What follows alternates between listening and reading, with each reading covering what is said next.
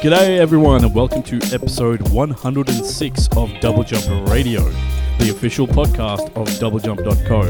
I'm your host Abir and I'm joined by my co-hosts John and Kai. John, how are you, my friend? I'm fine. Not much to report, to be honest, but fine. How about you guys? I'm still kicking. That'd be how it is. What about you, Abir? I still have a roof over my head, which is still good, which I'm very thankful for. Which apparently in this modern climate in Australia, isn't always guaranteed. So you know what? It's all good. It's all good. They say we have high standards here on Double Jump. I don't know if that's true. Definitely. It feels like we're taking a certain tone lately. I'm sure how to feel about it. Welcome to Double Jump nihilism. Yeah. Tune in next week where we deliver where Kai delivers his manifesto. If I had a nickel for every time someone has talked about me writing a manifesto this week, I'd have 3. How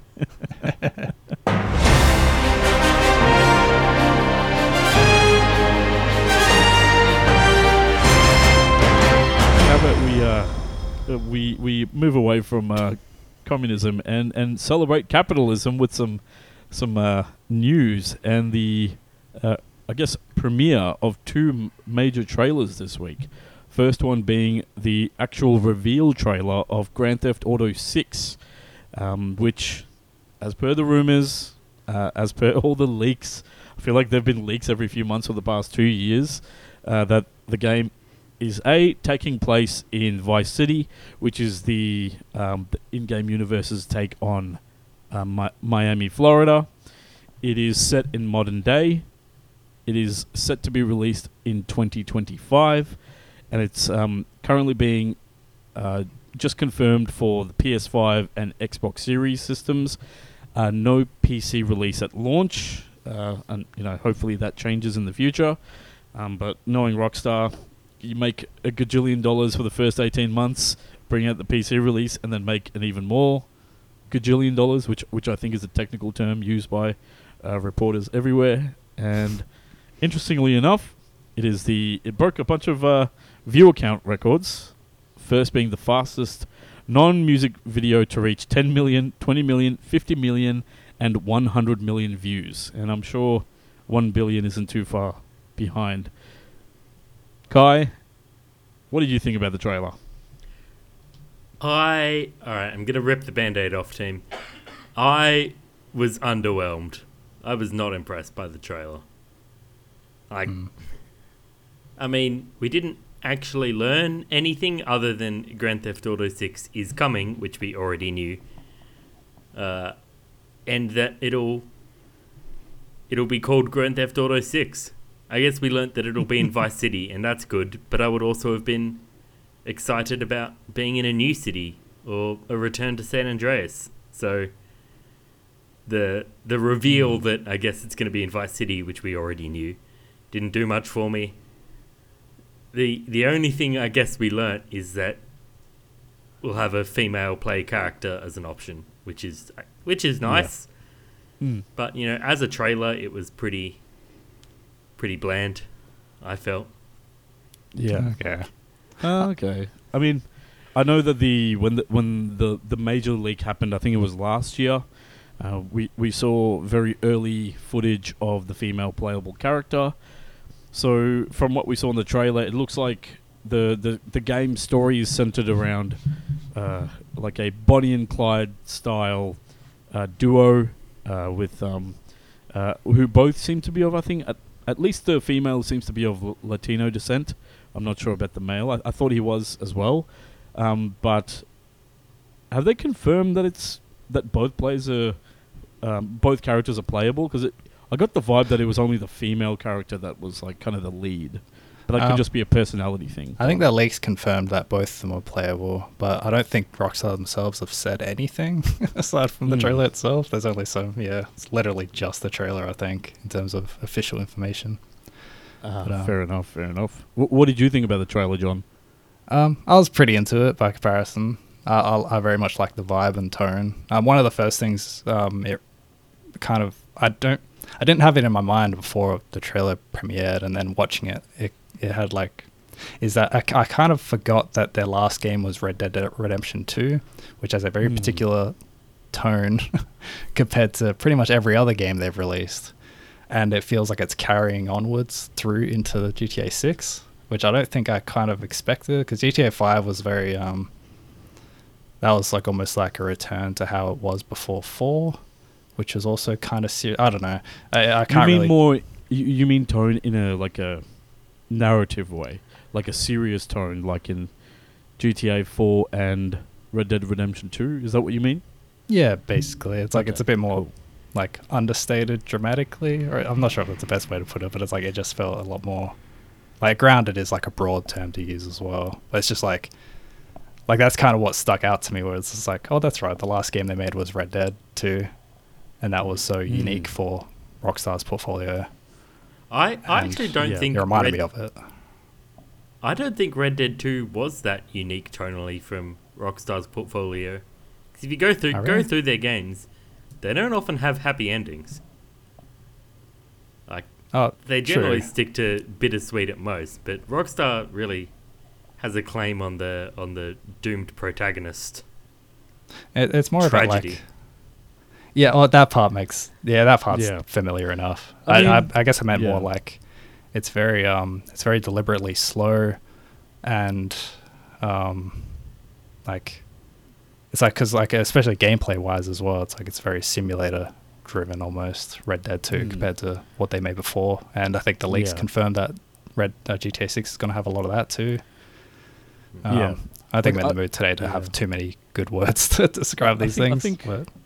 I think you're if we look at Rockstar, I think I'm with I feel like GTA 5 was a bit of a departure, because I think the first three 3D GTA games were they were kind of zany, and they had a lot of they were very goofy. I got the vibe that they were very goofy, and they didn't really take things too seriously. And then GTA 4 was very serious, and then Red Dead Redemption 1 was serious. And then Bully was a bit of a departure, being a bit more goofy, and then GTA 5 I feel was back to that kind of goofiness, and then Red Dead Redemption 2 was serious again. So I guess So that's a weird contrast, because they like their sort of silly, goofy worlds, but the main narratives of most of their games are quite grounded and serious, and they especially Rockstar Table Tennis. That was, I think, the ending of that really. Honestly, yeah. That was the epilogue. Oof. Yeah. I think it is worth reading GTA 5 though, because it's its story, that one was one where they ended up.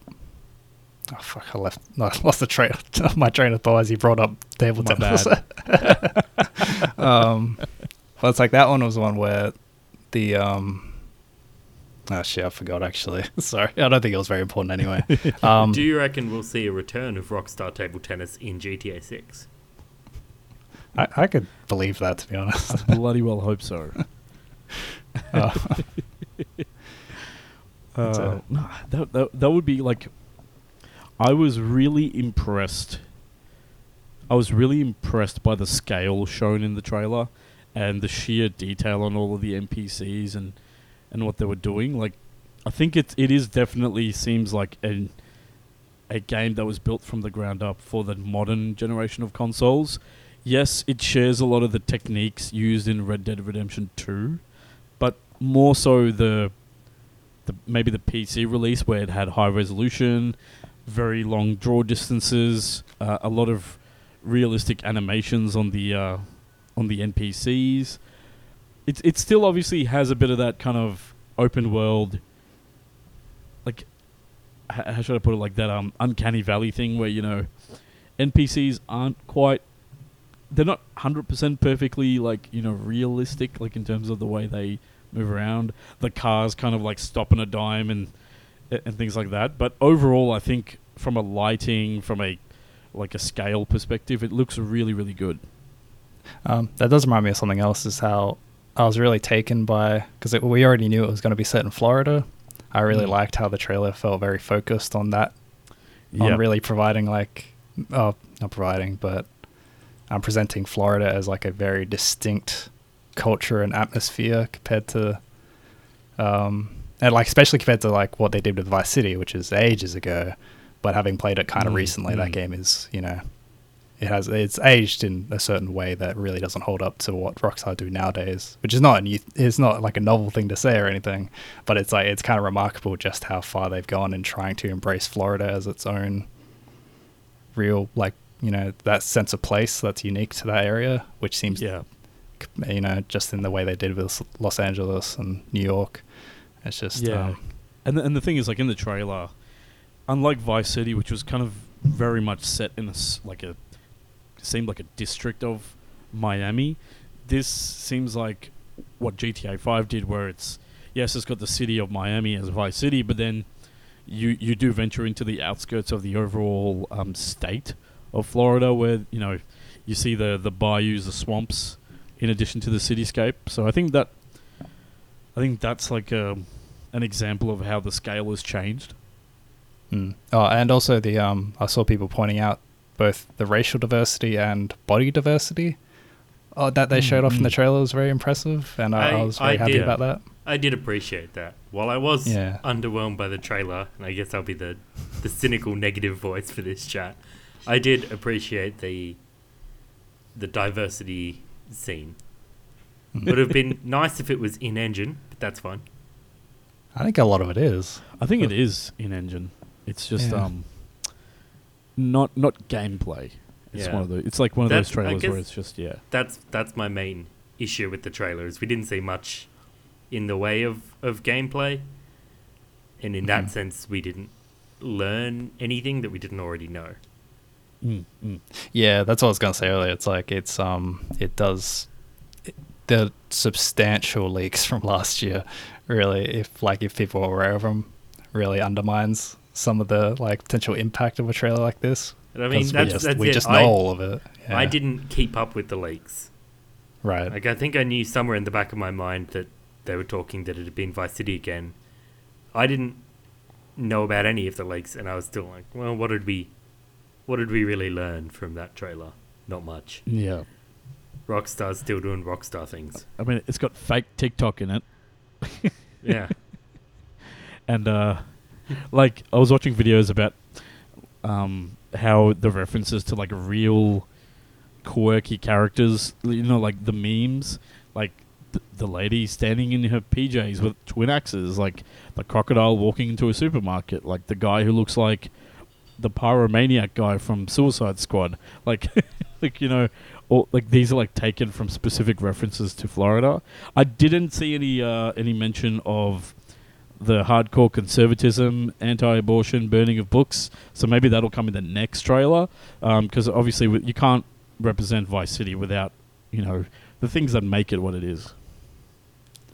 Yeah, I'm curious how the political commentary will go this time, because it usually doesn't go amazingly great, I think, when Rockstar tries it. I'm excited to see the responses from certain groups about playing as both a woman and a non-white player character. Yeah. Which is obviously unheard of in games and unacceptable. And to do both at once, that's something else. And from the trailer, it seems like the female character is the kind of the badass ex-con extroverted guns blazing person, and the guy seems to be a bit more of the straight man. I mean, probably, you know, literally and figuratively, in terms of he seems to be a bit more hesitant and needs a bit more assurance. So maybe I wonder, that might be interesting to see the difference between the two, sort of like what you saw with Trevor and Michael and Franklin. the black guy, Franklin. Sorry, in GTA 5. Because I don't know. Have we really played as like a more quiet character in GTA? Because I feel like Michael and Franklin were pretty loud, even though Trevor was over the top. I think they're generally kind of subdued. I think GTA 5 was sort of, they had 3 characters, so they could just go 3 different directions. Because I was thinking about that a little bit as well. It's like, they're talkative enough, but it's like 3's protagonist was silent, he didn't talk, I think. right? Yeah. Yeah, In Vice City, yeah. they tried to change it up with Ray Liotta voicing him, but it ends up Yeah. like the player usually doesn't have much of an active role in the story, so the characters tend to be sort of, I don't know, maybe not quieter, but because their role's so limited, they're like they're rarely that like loud as a character. I think that was yeah. I think that became clear in Grand Theft Auto 5, where whoever you were playing as, the decisions were made by the other 2. And it didn't really matter which one you chose. The other 2 would step in and be like, here's the plan, guys. Like, oh, all right. Well, I'll give a caveat that I haven't played 5. Like, I haven't played much of it. I haven't completed the story. I got to the last mission in San Andreas. I played quite a bit of Vice City, and I finished GTA 4 and Red Dead 1. So, like, you guys... Sounds like you guys have a lot more experience with the GTA campaigns than me. Only GTA 5. Okay. I played a bit of San Andreas. Liked it. I haven't actually played Vice City. So this will be my first time. First time visiting Miami. Miami in 2023. That's where we want to be right now. Yep. Well, yeah. Any final thoughts before we move on, guys? Not really, no. I think I was impressed by it. I enjoyed the trailer itself as like a as a trailer. It's kind of somewhat divorced from my expectations of the game. I don't know, something like that. Yeah. But it's I guess I don't know. There's not much. There's not that. that. Find it hard to find much to talk about with it right now. I guess I'm looking forward to more marketing in the lead up to the actual release. But as an announcement trailer, I was unimpressed. You want it to be, it's gonna you want be it like, to be big and flashy, and this is not a trailer that in a few years I'm going to be coming back to and watching again.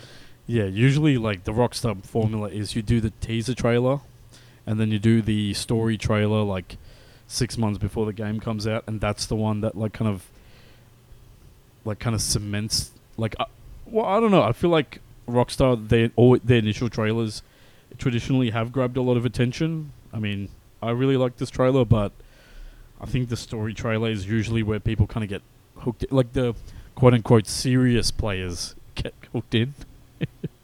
I was going to mention as well, it's like, I think the way, I'm not sure how often it happens, I think because it happened with Red Dead 2 as well, I think, where they don't reveal gameplay until very close to release. So I don't think we're going to see much substantial stuff from this game for a long time, which is... a year and a half, right?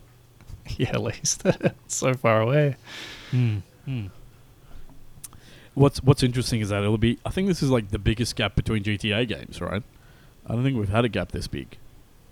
Yeah. Yeah. Kind of the norm now for series. It would have been, I think, 13 years by the time GTA comes out. I think GTA 6 comes out. Between GTA 6 and GTA 5's original release. Like, yeah, because that was... for context, that was a late PS3/Xbox 360 game. I think it came out in middle of 2012. So, yeah, that's pretty crazy. you could be born when GTA 5 came out, and then old enough to play GTA 6, and you know you'd be like 13 years old by that time. So, that's pretty crazy. I was like, GTA 5. That's my dad's. My dad played that. Oh, I feel old. Don't do this to me. Sorry, it's too early in the episode. Well, how about we move over to the next trailer, John? Yep. The other trailer for the week was the first look at the Fallout TV show, which was announced some time ago, but we haven't had a good look at for a long time, outside of set photos that people were able to sneak every so often. It's being developed by Lisa Joy and Jonathan Nolan. They're the duo best known for HBO's Westworld show. And it's releasing on April 12 next year on Prime Video, or Amazon's Prime Video. And yeah, otherwise, yeah, how do you guys feel about the trailer? I thought it was really cool. I liked it. I think it captures the kind of the like. I think the makeup and the set design is really cool, and I think it really does capture how like serious Fallout takes itself, and then once you actually go down a bit deeper, you realize how goofy the world of Fallout is, and I think it does a good job of capturing that. What do you guys? What do you think, Guy?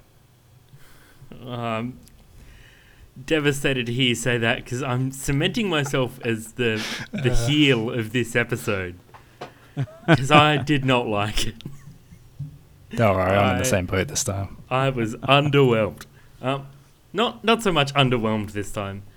Disappointed. I feel like maybe I was just hoping for the wrong thing, but to me it felt sanitized, and like they've painted over some of the grittiness and the satire that makes the original Fallouts good, which is kind of part of my problem with the Bethesda takeover anyway.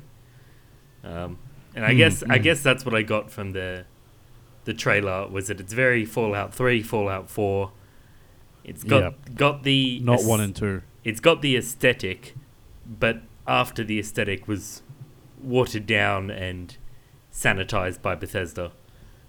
And I was really hoping for that 1 and 2, and I guess New Vegas tone and a bit of grit, and I didn't see that from the trailer. Yeah, well, I feel like it's got the same quality. Well, if you're underwhelmed by it, then it probably lines up with the quality of Fallout 4 and Fallout 76 in that way. Yeah, I was kind of I found it kind of remarkable how much it looked and felt like Fallout 4. Yeah, like just outright, like seeing like a lot of the designs so specifically cribbed from Fallout 4, which makes sense, but it ends up feeling a bit like an ad or like a fan film a little bit as a trailer. So I feel like every time they try to, I don't know, like especially since Bethesda's taken it, it feels like each new Fallout thing feels fairly distinct. Especially with 4, because it was like a big change in art direction and style, which matched the technology at the time. But it's like, it's kind of true with New Vegas as well, and Fallout 3 especially, and just like all of it feels quite distinct. And now it's like they did a TV show, and I think in my mind I was expecting it to feel more distinct in a similar way, with like a kind of its own approach to the material, and didn't really get that, which is kind of disappointing. Yeah, but I'll admit, like I was already kind of down on it from the very beginning, because I'm not a huge fan of Westworld. I did not like the show much, and when they announced, I think it's impressive visually in the way that makes sense for that duo handling it, but I find Westworld very very cold and somewhat charmless as a show. That's how I found it. I think it's fairly deliberate, but I also just don't connect with it emotionally. And I feel like that's almost like, it feels like the exact wrong sort of overall like creative direction to take Fallout. Yeah. When there was an outsider, it's like, oh, that doesn't sound right to me. And then when the trailer happened, it's just like, yeah, this looks about what I kind of thought it would, where it's pretty. The scale of it looks appropriately, kind of vast in a similar way. The special effects look pretty good. The costuming and everything looks good, but it feels kind of hollow, especially when it feels Walter Goggins, I think he looks great as a mutant. I love Goggins, but he does not look freaky like He already looks like he's like. I'm really glad you brought this up, because this is my example of how Fallout as a franchise has gotten worse over time. Because every new installment, the ghouls look less ghoulish, right? The first game, you saw a ghoul, you're like, wow, that's a ghoul. that is wrong to look at. Something has gone very wrong with these people. Wait, And do you now- mean Fallout 1? I mean, Fallout 1, yeah. Okay. And then, by Fallout 3, they're just kind of guys with skin conditions. And then the TV trailer, that's just a guy.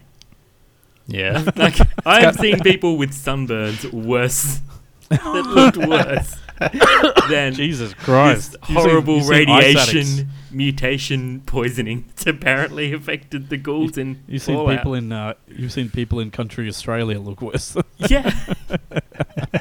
Yeah, I have. Oh God. So I they're mean, like, oh, here's the big reveal. Here's what the ghouls are going to look like. Hey, Like, hey, that's in just defense. Ted from down the street. in defense, technically, each subsequent Fallout game takes place 70 to like 100 plus years between, right? So maybe the early the ghouls in Fallout 1, because they were still so fresh from the exposure to radiation, they still were in the middle of their decay, and maybe hundreds of years further down, they've completed their decay and there's some stabilization, and then this is set after. Well, is this set in its own universe? Did we get news about that? I don't know. I kind of I think- like. I think No it's one set cares. in the same Just don't know. universe. They're not doing any alternate timelines. But it's also Jonathan Nolan and Lisa Joy, so maybe that'll be the season 1 twist. It's set in Westworld, like that universe, Yeah. but like later. Here's, I'll Nuclear World. I'll also say as well, it's like it's appropriate for a teaser trailer, which is how it's described, versus an actual trailer, I suppose. Even though they don't seem to be very different anymore. But I didn't get much sense of story in a way that 2 kind minute of teaser. like the lack of a sense of where the story is going, aside from someone leaving the vault and the Brotherhood of Steel being a thing. And I guess one of the ghoul sheriff, I guess is what he is. I'm not sure what he is. Yeah, he seems like some sort of bounty hunter / sheriff. Because it in the teaser trailer we see the flashback scene of him as a human with his child. Yeah. So we'll see. But I think that really emphasized how much of a greatest hits feel it had as a trailer. It felt like they were Yeah. hitting a lot of the exact modern day Fallout beats that they Yeah. always got to hit. I mean, And- if anyone was surprised that the Brotherhood of Steel was going to be in the Fallout TV show, I don't know where the hell you've been. It's not about surprise. It's just like I find it like I just wanted something to attach to in terms of like, oh, okay, this is the direction of it, rather than just going, oh, okay, I get that it's Fallout. I can see that, Yeah. but I just don't get much sense of anything else about it. Yep. Vault Dweller leaves Vault. Big cockroaches. Man in mech suit. Ghoul guy. And then old timey music. I think it ticks all the boxes of someone like, what they expect from a Fallout trailer. But I get I have the feeling that it's just going to be one of those shows that we've had in the latter streaming era where it's just fine, it's something that you can watch and not feel offended by, compared to something that is really compelling, like The Last of Us. I guess that's what disappoints me the most is I get that impression that this is going to be a show that challenges nobody, asks no difficult questions. It's just fun, easy watching, which is not what made Fallout good. Yeah. It is, in fact, the opposite of what made Fallout good. Yeah. And I always felt that part of Fallout's shtick was kind of commentary on, capitalism and consumerism, with the amount of shit that's everywhere and brands. Kind of like the things that survived the apocalypse were the brands of cola and TV and things like that, versus all our cultural institutions are just gone. No one thinks about them, but everyone still knows Nuka-Cola, but they've forgotten all the other important cultural things. And I feel like this doesn't have any of that, because like, I think that the closest thing it gets to satire is the fact that it calls out that, from the people who made, that other game show, and then said, and 2-day shipping. Like, that was kind of the only call out for it. I don't know. It seems like, seems soulless is what I'll say. Yeah, theming seemed a little light. Yeah. Yeah. Anyway, but with the good vibe stories out of the way, let's move on. I feel really bad. Like, all right, we'll start this episode. No, it's like I was going to do the same thing with Fallout at least. Don't feel too bad. At least with Fallout. But like, before we recorded this episode, we were saying, all right, we'll start with some light, happy news about trailers. I feel like I've just kicked down the door and like, actually, they're shit, and you shouldn't like them. See, folks, none of this is staged. These are all real reactions. If you thought we had a script at any point, again, I don't know what you've been listening to. I know we give off the vibe that we're incredibly well rehearsed. We should put a screenshot of our show notes where it's just we discuss the trailer and then we move on to the next move on to the next thing. Well, how about we take a quick break and talk about some of the business news that have been taking place over the past week.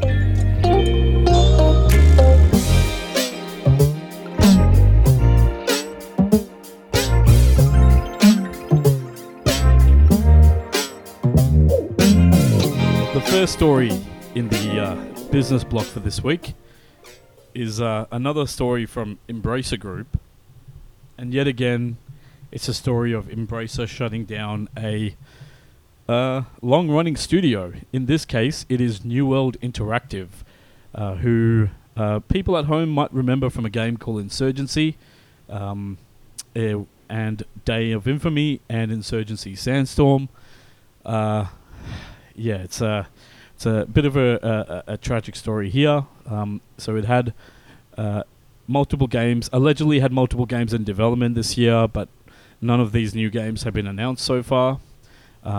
Insurgency Sandstorm was averaging about 4,000 players a day over the past 3 months, even though it's 9 years after the game. About 6 years after Sandstorm came out. So Saber Interactive, which is the kind of the shooter division of Embracer Group, provided a statement to Insider Gaming, which is where this initial report came from. Is that quote, Saber can confirm there have been restructuring changes involving our New World Interactive subsidiary. This reorganization has unfortunately resulted in layoffs at the studio. We are working to fill existing open roles within Saber with individuals affected by these changes wherever feasible, and we will be providing severance packages to those employees impacted.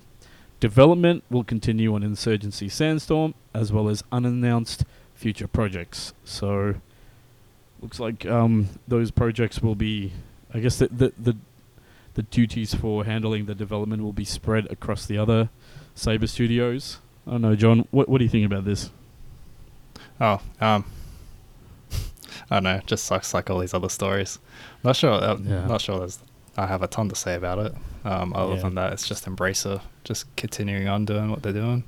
I think the fact that they're kind of not cancelling their projects, that they're kind of. I mean, it makes sense. Sandstorm's going to kind of continue being maintained at least. I'm guessing that's what that means. But like, I remember playing the original Insurgency back in the day, and it was kind of like a more realistic take on Counter-Strike and Call of Duty. It had a lot more realistic physics and like a sound, like a audio system and things like that. But I never actually got around to playing Sandstorm and Day of Infamy, so maybe I'm part of the problem of why they're not around today. Well, it sounds like they were doing all right. Otherwise, it sounds like one of those things where they just weren't quite as profitable or successful as they wanted. Embracer needed them to be, I guess, and so that just everything is being dissolved into Saber further, which doesn't sound like a great idea, to be honest. Yeah. If they're just gonna keep, if it's like, I don't know, see how it goes. Like you're keeping the projects alive, but getting rid of the studio behind them and just diluting the passion behind it, which I think is what's going to happen. Yeah, actually, the quote that says development will continue on Insurgency, Sandstorm, as well as unannounced future projects. I guess that probably speaks more to Saber's projects than it does New World Interactive's, actually. Yeah, I would imagine that whatever New World Interactive was working on is done, but Saber's projects will go ahead with whatever stuff remain. I am the captain now. Which, the way things are going, is like 3 people at Embracer Group, it seems. Yep. So yeah, it kind of seems like it. Yeah.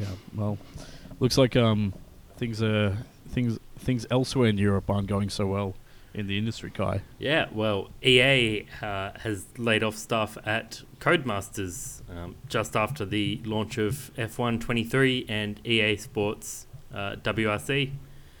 So Codemasters, for about the last decade, has looked after nearly all of EA's racing games.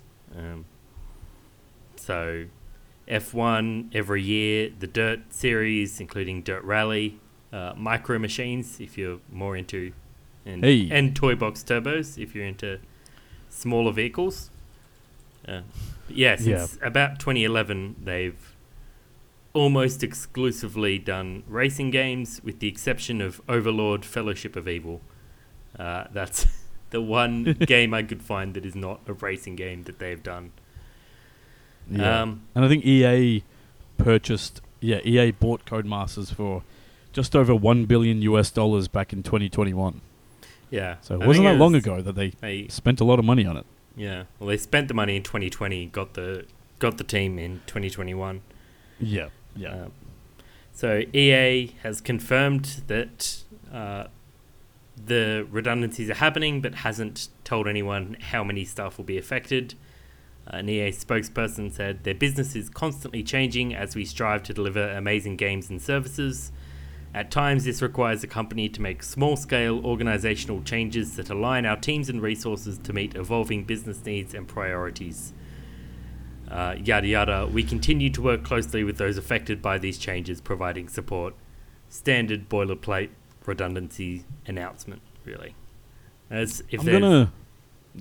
there's anything to take from that, it's the word small scale, but with a company like EA, I don't really know what that means. That could be 10 people, that could be 200. Yeah. And, okay. Andrew Wilson has been the CEO of EA, I think, since 2012 or so. Like, definitely late. Like, I believe he took over from Peter Moore, who took over from John Riccatello. So, what the fuck is Andrew Wilson? Why is he still the CEO of EA? Because I feel like EA has had a downward trajectory since the heyday of, like, games like Mass Effect, Dead Space, Mirror's Edge, like Dragon Age, like that era of EA just saying, you know what, go out, create new IP, go out and make some new properties, we'll take the risk and see how we go. And I feel like, EA's had, the EA Partners program, so you had things like Unraveled, Hazelight, It Takes Two. We do get games like that, but I feel like looking at EA right now, like what really does EA have that is very, very valuable besides FIFA? Because even the other narrative-based Star Wars games were shelved before they even got full-on revealed, right? Like we had Star Wars 1313, that was shelved. Then we had the Amy Hennig project that was shelved, the Jade Raymond project. It seems like there have been a lot of things happening at EA that have been very, very bad and resulted in a lot of bad releases. Anthem, Mass Effect Andromeda, even the Star Wars Jedi games like they had really bad technical releases and took months of patching to get really solid. And Star Wars Jedi Survivor has effectively been abandoned in terms of development on PC, so that version will effectively never be playable. So why is Andrew Wilson still at the helm of that bloody company? I mean, Like, I'll fill this one. It's because reputation does not equal money. EA's reputation has tanked since Andrew Wilson came on board, but the company is still making money year on year, and that's increasing. And shareholders don't care if players don't like Mass Effect Andromeda. They bought it. Yeah. And EA is still making money that way. Yeah. No, I think and the thing as, is, like, as a CEO, he's doing a bang-up job. As a person, he sucks. Yeah. And wasn't it on his watch that EA was voted the worst company in the world? Like, Twice. worse than Nestle? Like, twice, right? Worse than Nestle, worse than FIFA? Like, you know. I mean, admittedly, Oh, God. People. EA was voted worst in the world before all the Nestle shit came out. And Nestle's been at the top of the charts since then. Well, I guess if people like if scumbags like Yves Guillemot, Bobby Kotick, David Cage, like if people like that can still be running companies, I guess it makes sense that, Andrew Wilson, who hasn't been complicit in the sexual harassment or toxic workplace culture that we know of just yet, is kind of the least of the worst guys, I guess. I mean, maybe that's the play here. Maybe that's why we're seeing all these redundancies. It's like you can't get caught out for having a toxic workplace culture if you don't have a workplace. If you don't have employees, none of them can complain against you. That's maybe what he's doing is they're like gutting everything and making it look financially profitable, maybe in preparation of a sale. So maybe that's what's on the cards as well. Who knows? Not this guy. Yeah. John, you've been pretty quiet. Anything to add? I just don't feel as strongly about it. I think it's just like they're making more money than ever, I imagine. I don't know what their financials are like lately, but it's just like, I don't know, the original games, yeah, it's a good point though. They're original games that aren't mainstays, or even the ones that are, like Need for Speed, like they have been doing kind of rough for a while. Yeah. And I'm actually not sure if there's like a clear direction forward other than, in some cases, polish. Because I think the racing games lately have been kind of rough in that regard. They're developing games for less money. It is costing them less to make the games. Obviously it means those games are worse, but it also makes them more profitable. Yeah. So that's... yeah. Oh, that's right. I was going to say they have Apex still, but I think that one's kind of doing not as hot as it did a couple of years ago as well. I think Apex is kind of on its last legs. I don't know about that. It's still pretty high up there, I think. But like it probably it's not doing as well as it did. Yeah.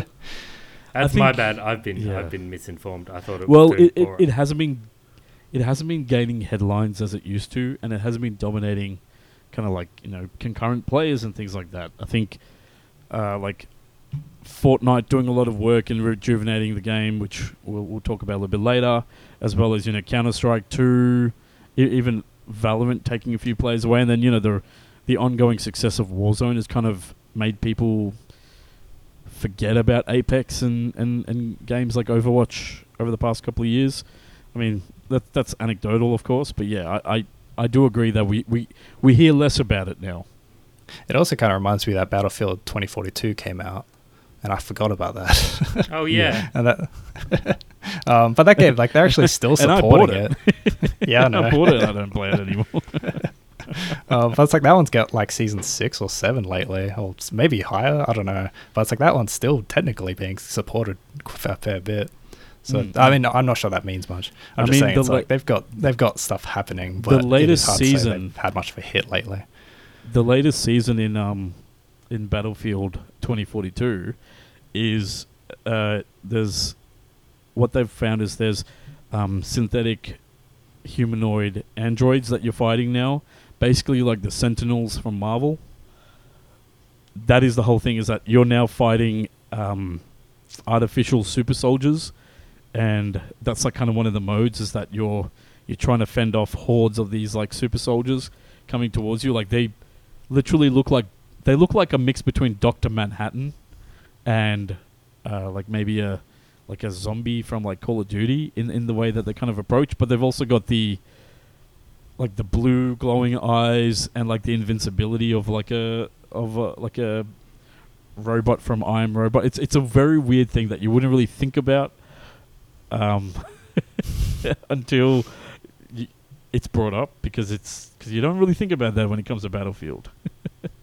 Yeah, I don't.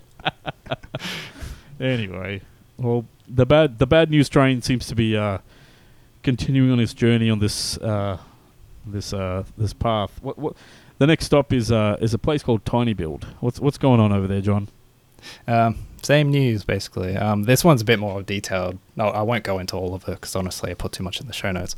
But it's a bit more detailed this time because it's like it's part of a trading update, so it's quite involved in terms of just how they explain it.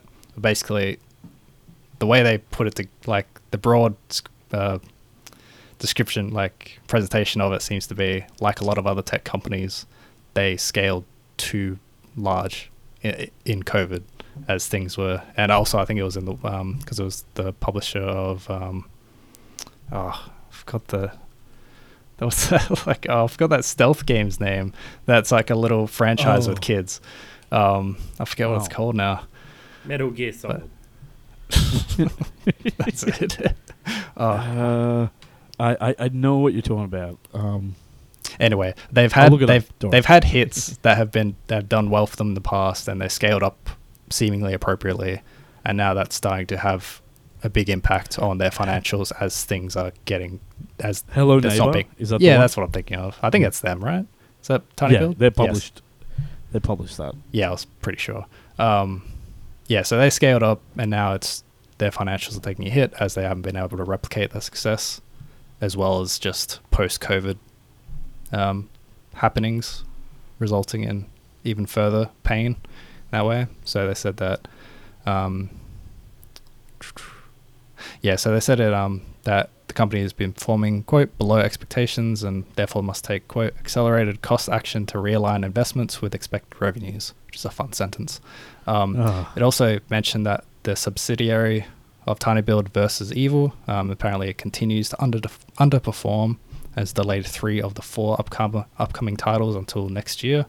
One of these games is actually the Australian-developed and very Australian-themed Broken Roads RPG that I think we've talked about. Yeah. But we did a whole fan fiction thing about it. I thought it was that one, yeah. Yeah.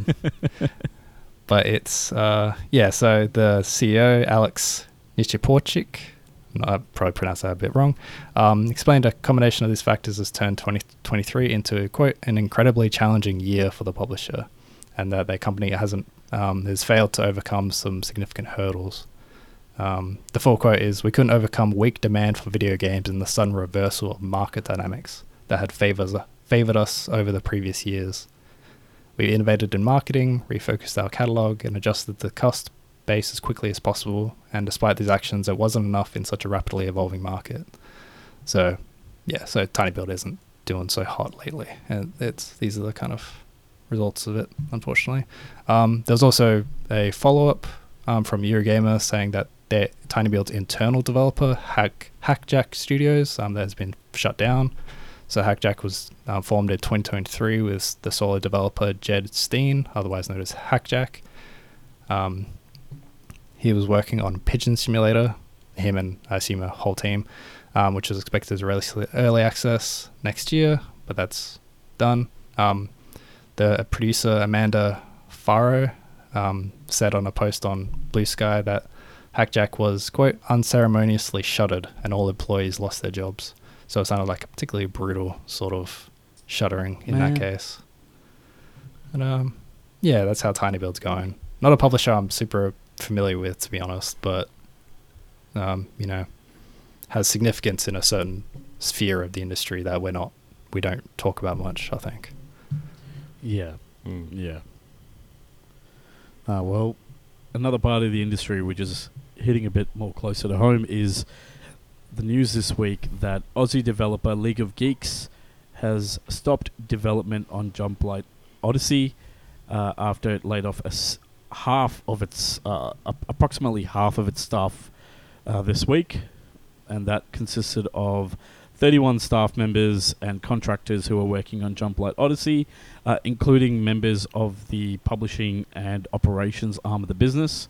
So Trent Custers, who's the co-founder and studio director, he informed staff of the redundancies during a Zoom meeting on last month, but the news about all this broke this week via ABC, GamesIndustry.biz, Game Developer, Kotaku. Like, quite a few different people were reporting on this.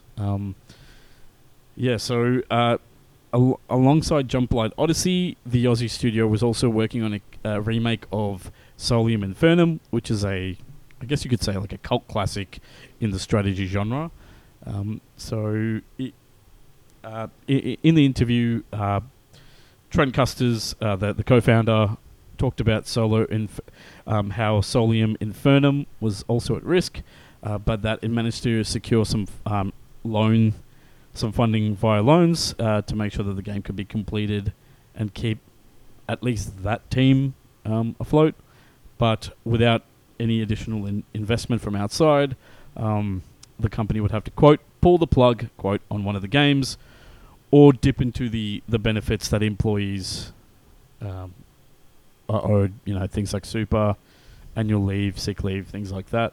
In another interview, Custers added that over the past 6 months, quote, almost all funding and investment has evaporated from the games industry. So talking about the games industry in Australia. So despite the federal government announcing quite a few different schemes, I guess some more mature studios like Mighty Kingdom, who also has gone through layoffs this year, and League of Geeks potentially were not the beneficiaries of such funding. So, quote, the only projects being backed right now are surefire guaranteed hits, end quote, and that his company had seen 2 different deals for investment falling apart in about 3 weeks. And he claims that one of those deals was enough to secure funding for the studio to remain open past 2026, which is a significant amount of money if you think about, keeping 60 plus employees, full-time employees and contractors employed for 3+ years. So, quote, in terms of Jumplight Odyssey, which is a very cool-looking sci-fi strategy game from the developer, quote, the studio's now looking to, quote, tie a bow on the game, and that the game is not cancelled, but it's been delayed indefinitely. He's hoping that the team can find financing in the near future and actually complete the game and bring it to full release, which I really hope they do, because I think we need to see more Australian games come out and hopefully become successes. Yeah, it's a pity because I think I'm certain I've heard of that game before, but it's been a second. But it definitely feels like how that game went, especially apparently because I had like game-breaking bugs when it released in early access earlier this year, and just a lot of problems in the technical side of it. And it's like the review score on Steam is like currently mixed, which is a bit of a death knell for most games if they're not already pretty popular. So it's kind of, that had to be a pretty rough launch for a game like that, for a team that was already potentially on the knife's edge, even though at the time they probably didn't think so. So it's Yeah. I actually thought that the game already came out. Like, it came out like in the last couple of months, but I guess maybe I was confusing it with news of the early access from earlier this year. I guess that's it. Yeah. Something comes out on early access, does that count as it's been released or not? Yeah. That's a can of worms we probably don't want to Yeah, open. we don't have time to get into that. Maybe on a slower news week.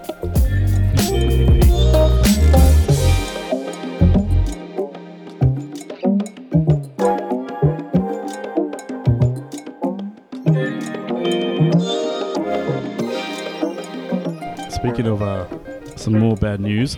This time it's not affecting us directly, Kai. Yes, because we are not South Korean, and we also don't stream on Twitch so much anymore. But we might one day. Let's not close the door on that.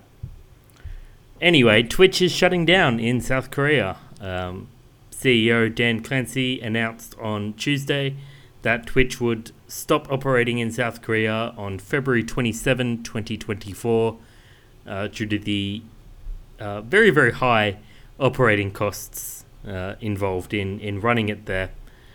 In a quote, he said, while we have lowered costs from these efforts, our network fees in Korea are still 10 times more expensive than in most other countries, even after they've tried to cut those costs by doing a peer-to-peer model for source quality, as well as capping video quality at 720p, try and limit those costs. He said that, unfortunately, there is no pathway forward for our business to run more sustainably in that country. He has assured South Korean streamers that the platform will try and help them move to alternative services, and has reached out to those services to try and make that transition easier and keep those communities alive and going as they swap. Yeah. So that's where we're at. I guess people at home might be wondering, hey, why is this news, as relevant to us? I guess it's good to remember that South Korea is where the kind of the modern iteration of esports as a global online phenomena with prize money and people making a career out of professional gaming, that all of that came out of the esports, like the esports boom of the late 90s, early 2000s. That was spurred on in large part by South Korea, where StarCraft, the original StarCraft and Dota mod really took off and became they became household names through the explosion of of broadband internet in the late 90s and early 2000s across the world, and some of the first global live streams being viewed,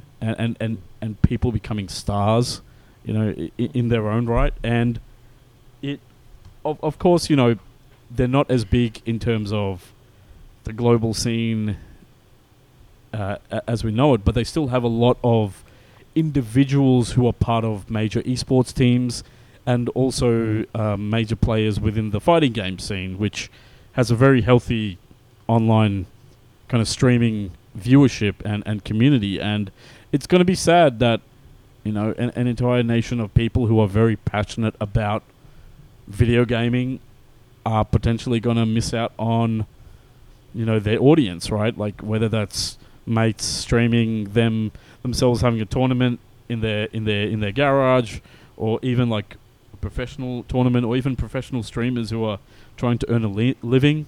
Maybe they're a member of the fighting game community who is trying to build up their profile and raise money to attend an event like Evo or Evo Japan. Like those people are going to be really affected by something like Twitch, and by Twitch leaving South Korea. So I feel like the experience for them is going to get even worse, because not only have they been capped in terms of bandwidth before, but now they're going to have to use VPNs or something to get around it, and that's again going to negatively affect their experience streaming. And yeah, it's a bummer, because it is a country that has given so much to the world in terms of gaming entertainment, and it's it'll be a shame to see it lose its standing in that way. I don't think it is going to lose its standing so much. I mean, Twitch is far from the monopoly it was at one point. It used to be, yeah. I do think that they'll adjust to other services, and I think we might see those other services start to do much better. Because true. South Korea's role in esports and streaming is not a historical thing. It is very much still a huge player. That's true. That's true. Who knows? Like with companies like Kick competitors to Twitch. Like this is prime for them because they've got a habit of taking on a lot of Twitch refugees, whether or not they got banned from Twitch or whether they've just been paid out massive contracts. But now this might be another way in. I don't know. I don't think Kick has more money than Twitch. But yeah, but they can advertise more gambling things because that's what they do. Yeah, that's fun thought. I imagine it's very, like, I think my impression was that everyone will either move to YouTube or a local streaming service in Korea. Facebook gaming. Yeah, that one. Oh yeah, or actually, that. there might be something local there. Yeah, because I'm not quite sure how it works because it's like the high costs are related to how it's like a law that went into place a couple of years ago or so. I mean, it was somewhat time recent. Like it wasn't. Yeah, so it's like you can't do like I think the idea is that if there's a local streaming platforms don't suffer as much in terms of like these high costs. I think. Yeah, I don't know. I think streaming services like Netflix have been affected by that as well. Yeah, definitely. Because I remember there was those big stories about the South Korean ISPs wanting to charge Netflix like for the high bandwidth usage during COVID, especially around the explosion of Squid Game, because there was a big story in the fallout of that. So yeah, that does make sense now that you mention it. Yeah. Yeah. Well, at least if some parts of the gaming industry are shrinking, another part seems to be growing, and it's a part that's very near and dear to you, John.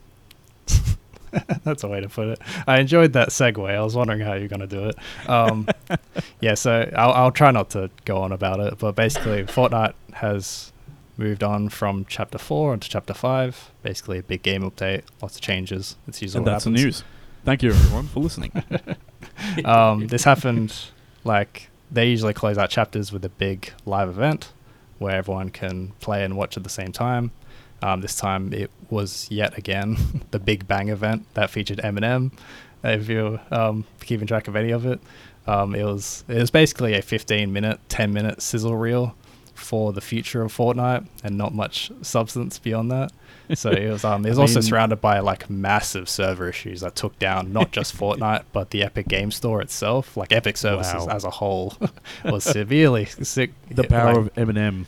When Eminem, young disenfranchised youth, and guns come into play, the world pays attention, and this time it was in Fortnite. It's very inspiring, but it's the sizzle reel. It basically just highlighted 3 new game modes, or like I think they've generally been called games outright. They're not just like they exist in Fortnite, but you can also download separate games. Yeah, so you can download them separately as well, so you don't have to download Fortnite Battle Royale to play them. So basically, the first one is Lego Fortnite. Hopefully it's less confusing than when Zero Build shows up in everyone's library, in addition to the normal Fallout launcher. I mean, yeah, we Fortnite actually don't launcher. know, so it could be more confusing. So Lego Fortnite, it looks a lot like Minecraft via Lego, as in it's a survival crafting game made out of Lego bricks. It looks very cute, as all the Lego games typically do. There's not much we know about it otherwise, other than that 1,200 current game skins are going to be converted to Lego minifig versions at launch, and then they're going to roll out more over time. So the idea is like, I think the very core idea of it is sort of adding value to skins you buy in a way, which I think is actually weirdly, horribly smart of Epic to do stuff like that. The second game is Fortnite Festival. This is a rhythm music game developed by Harmonix, known for Rock Band. And Season 1 will feature The Weeknd as kind of the star of the season. Again, we don't know much about it other than a little bit. That it looks like controls like Rock Band, but with controllers or gamepads versus plastic instruments. So it looks a bit like Amplitude, maybe. Fortnite. I'm actually very excited to see what it is. I'm kind of on board, unless it's terrible and extremely predatory, like financially, which it might be, but I don't know. We'll see. I'm pretty excited to see what that one is. And And lastly I guess is the third. on the topic of the weekend, is there something else? That's a song by the band The Weeknd. I For those of don't you, know them, those of sorry. you playing at home. Oh, fair enough. And lastly, the third game announced was Rocket Racing. This is a somewhat traditional arcade racer developed by Psyonix. They're the ones who make Rocket League. We got kind of a glimpse of all three modes, or all three games in the scissor reel, but most of it was like very pre-rendered. There's a little bit of control here and there, but it's basically a vertical slice incorporating all three games. So it's hard to say much about it so far, but basically, yeah, it was basically just a big ad for the games they want you to spend money on and time, potentially. And yeah, so otherwise, I wouldn't have brought it up otherwise. I think it's just, it's mostly interesting that Fortnite is sort of the first of these platform games to really move forward in a big way, like almost simultaneously debuting three seemingly full featured releases within Fortnite across 3 days, because as of recording, Lego comes out tomorrow, and then Festival the day after, and then Racing the day after that. So it's like it's all happening really fast, and it's gonna be curious to see quite how it lands, and whether they'll have distinct audiences, or whether there'll be more of a way to keep existing Fortnite players looped into the game even further, or not. Like, I think the idea is that the Lego game especially will appeal to like kids in particular outside of it, because it has like separate age ratings as well. So it's it's a big experiment that might have big ramifications, or it might not. We don't know. It's these updates are really creeping up on us. That's a song by the band The Weeknd. I suspect. You know what? I am excited for the rhythm game. I think The Weeknd have really earned it. That's a song by the band The Weeknd. Oh, you actually we are have referring to the artist The Weeknd. What? How do you know that? I was thinking that you were... Okay, is there a band called The Weeknd as well? Like, is there actually a band called The Weeknd? I'm sure there is. Yes. Okay. They're a and very then there's also... popular band. Popular is a song by the band The Weeknd.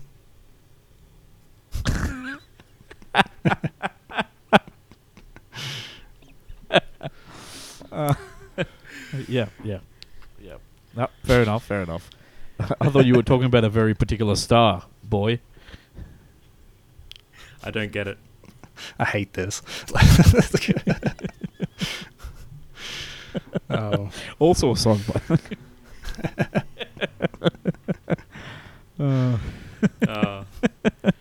Hey, according to the I feel Epic it Game coming. Store... Oh man, I've smiled so much I can't feel my face when I'm with you guys. When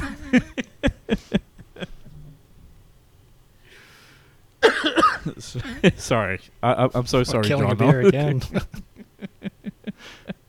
Was going to say, I just looked in, just booted up the Epic Game Store, because I do that once every few months, and I saw that like the new Fortnite modes. It says, featured in the actual game. So they're not separate launches, like executables.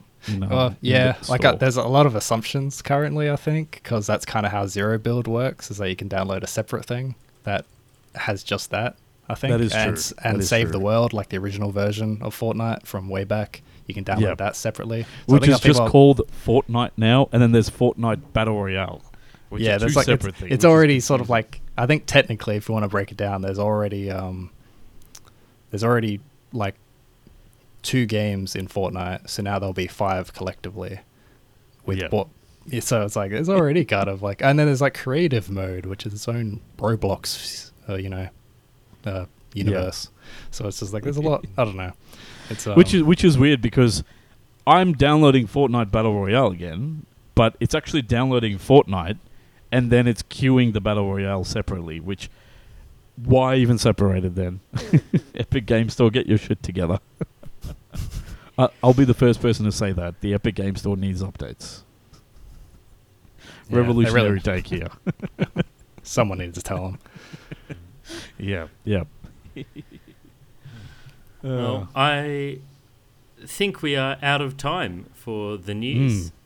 Yeah. Yes. Out of Time Yes. is a song by the band The Weeknd.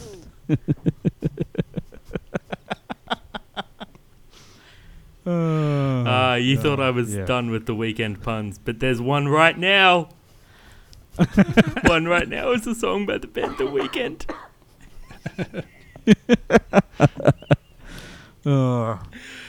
Anyway, let's take a break and I think come that's going back to do with it for some the chit-chat. news. Yes, let's do that. Which is not a song by The Weeknd.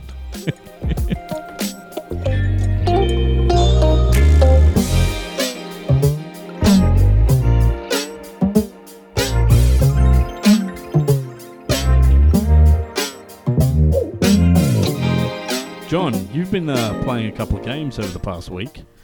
Tell us about Lethal Company. Yeah, the big viral hit of 3 weeks ago or so. I've been playing it a little, like not as the last week I haven't been playing it, but I played it around 15 hours total with some friends before that. But I ended up talking about Dead Space instead, basically. To kind of try to it's sort of an extraction shooter. No, it's not a shooter, but it's an extraction game or like almost like a roguelike in that one or more players, up to 4, kind of, you start in a spaceship, you have to collect scrap from like abandoned moons, and then get back to your ship and sell all that scrap before the deadline. And you have to hit quota, otherwise you get sucked out into space next time you fly up into the atmosphere. That's the loop of it. The loop of, so you land on a moon, and you decide which moon you want to land on based on like weather conditions and cost to go there. Like later, like certain moons have a starting cost to even fly there. So there's sort of a gamble there as well. But basically, you land on a moon. It starts off in the morning. You kind of head towards the entrance of basically like a procedurally generated dungeon. That's always pretty similar.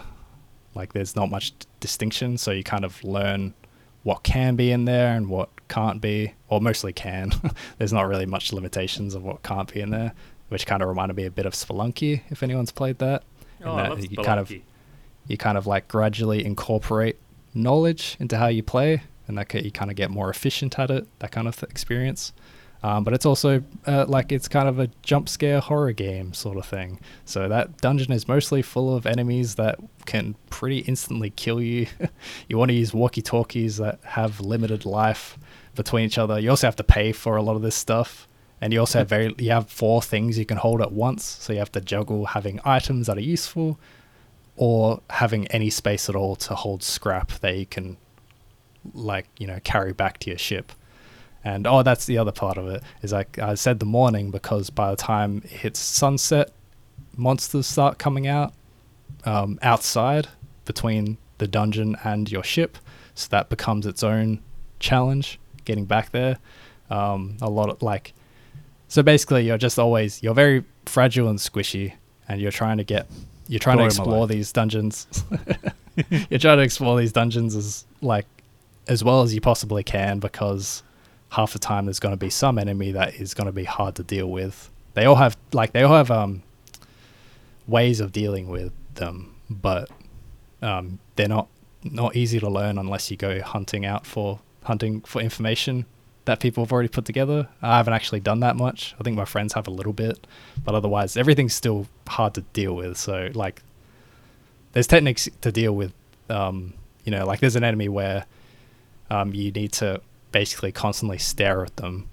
Someone needs to. Otherwise, if someone looks away, they're going to almost instantly jump on you and kill you, and also replace your neck with a spring.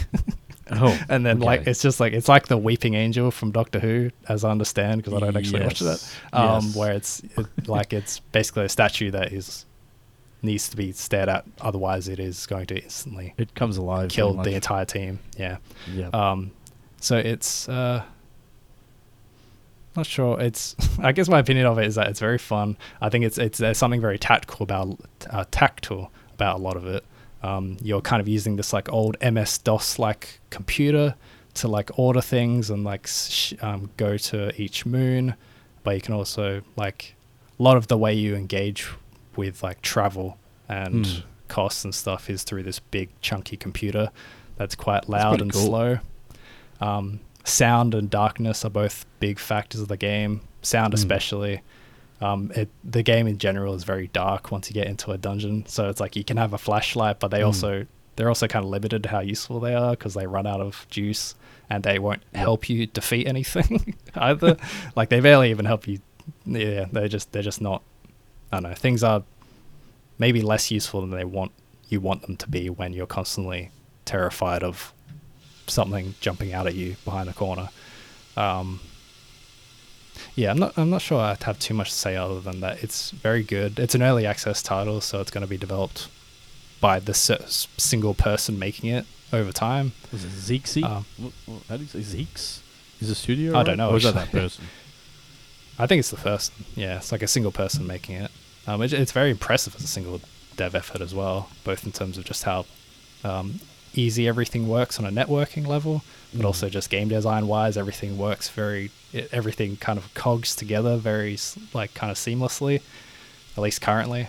Though I think the game has been out for a little while, but it's I think it's only really picked up traction last month, I think. And yeah, I'm not sure I have too much to say about it, unfortunately, other than that it's very good. It's worth playing if you have a little group to play with. I think if you're by yourself, it's a bit rough. Because that's another thing is like the ship has a monitor, lets you keep track of people, and you can open doors for them and disable certain like machines while you're back at the ship, but you can't do much else. But basically it's like, so having at least 3 people is really helpful if you can have someone back at the ship. So that adds like another dimension to the gameplay, basically. Yeah. Oh, fair enough. It's pretty cool. So it's seems like it's like there's a lot of cool things happening within the game, which is really cool. Yeah, like lots of impressive systems that feel very very well thought out and more about creating like really strong like emergent horror scenarios for a team, and less about trying to like string along players across a long time. So it could just scrap creating like these small memorable, or not even small, but like memorable journeys into these horrific nightmares. Escapes. Yeah, it's fun. It's it sounds good. I'll have to look into it and maybe pick it up. Yeah, it's worth a try, I'll say. But yeah, that's basically my week. Well, that's awesome. Yeah. I've been still working my way through Red Dead Redemption 2, coming to the end of my journey there. But my big achievement is, for the first time since I've started, back in 2018, I have achieved high honor, which I'm irrationally proud of, considering it was always an option. But now at the end of my playthrough, I've turned my life around, stopped compulsively robbing trains, and now I'm a good person. But I did redeemed yourself, Kai. Yeah. Oh, that's why they call it. Wow. Like the title has something to do with... Oh, no. Dead is also in the title. This is not a good thing. What gets me is I didn't expect to be so scared of losing my honor. Now that I have it. As soon as I went up like one degree on the scale into the white rather than the black. Not the black, the red. It's been a day. I've been doing budget reporting. Holy cow. That's yeah. Fair enough. Fair enough. Yeah. So once I went into the good side of the scale, I became deathly terrified of doing anything to put that at risk. To the point I went to wave at someone, and this is my problem with Rockstar's controls. They're so contextual. So rather than politely wave at this guy, I leapt from my horse onto his, punched him out, and stole his horse. It's just a Tuesday. almost screamed because I was so scared of losing the honor that I had worked so hard for. I cannot emphasize enough how long I spent fishing just so I could chuck the fish back into the lake and get the tiny honor boost. Nice. I spent hours just riding my horse around greeting people because you get 10 honor for that, and I needed it. The bar was lower back then, 100 years ago or so. The bar was so low. You can rob as many trains as you like, but if you say hi to enough people, they'll forgive you. But also, once I got the high honor, all the sort of end game quests where you make the big decisions came in. So I realized I didn't need to waste my time like that. I could have just done some more story missions. Like, would you like to kick this orphan, or would you like to donate all your money? Like, oh, okay. Oh, wow. Nice. So, the redemption arc of my Arthur Morgan is interesting, to say the least. Fair enough. Yep. I appreciate the honesty there. Thank you, Kai.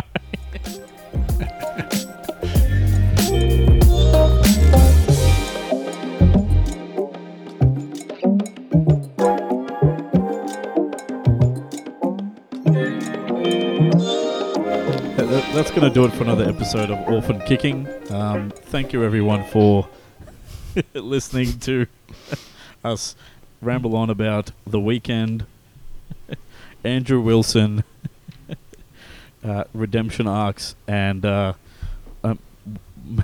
potential depiction of Florida's horrific current state in GTA 6. Head over to doublejump.co to read all of our upcoming articles. I promise we will have articles there soon. And that you can also head over to shop.doublejump.co to become a monthly member, give us a one-off tip, or purchase some swag. All of that supports the website and keeps us running online and keeps the figurative lights on. John, thank you so much once again. I know it's been it seems like it's been warmer, like, consistently where you are. Probably. It actually hasn't been too bad lately. I'm scared for Christmas because it traditionally gets very hot here in Perth. But yeah. I can only imagine. Kai, thank you once again.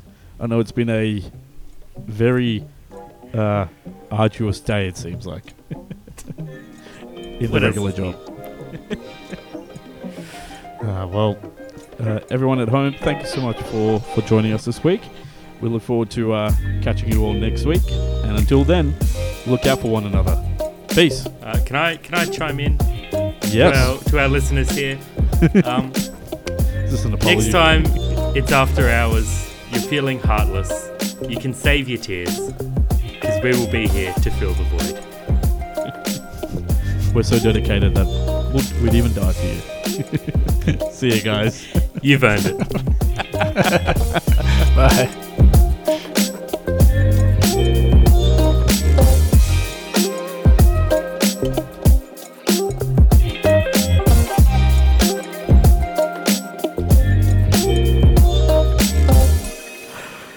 Oh.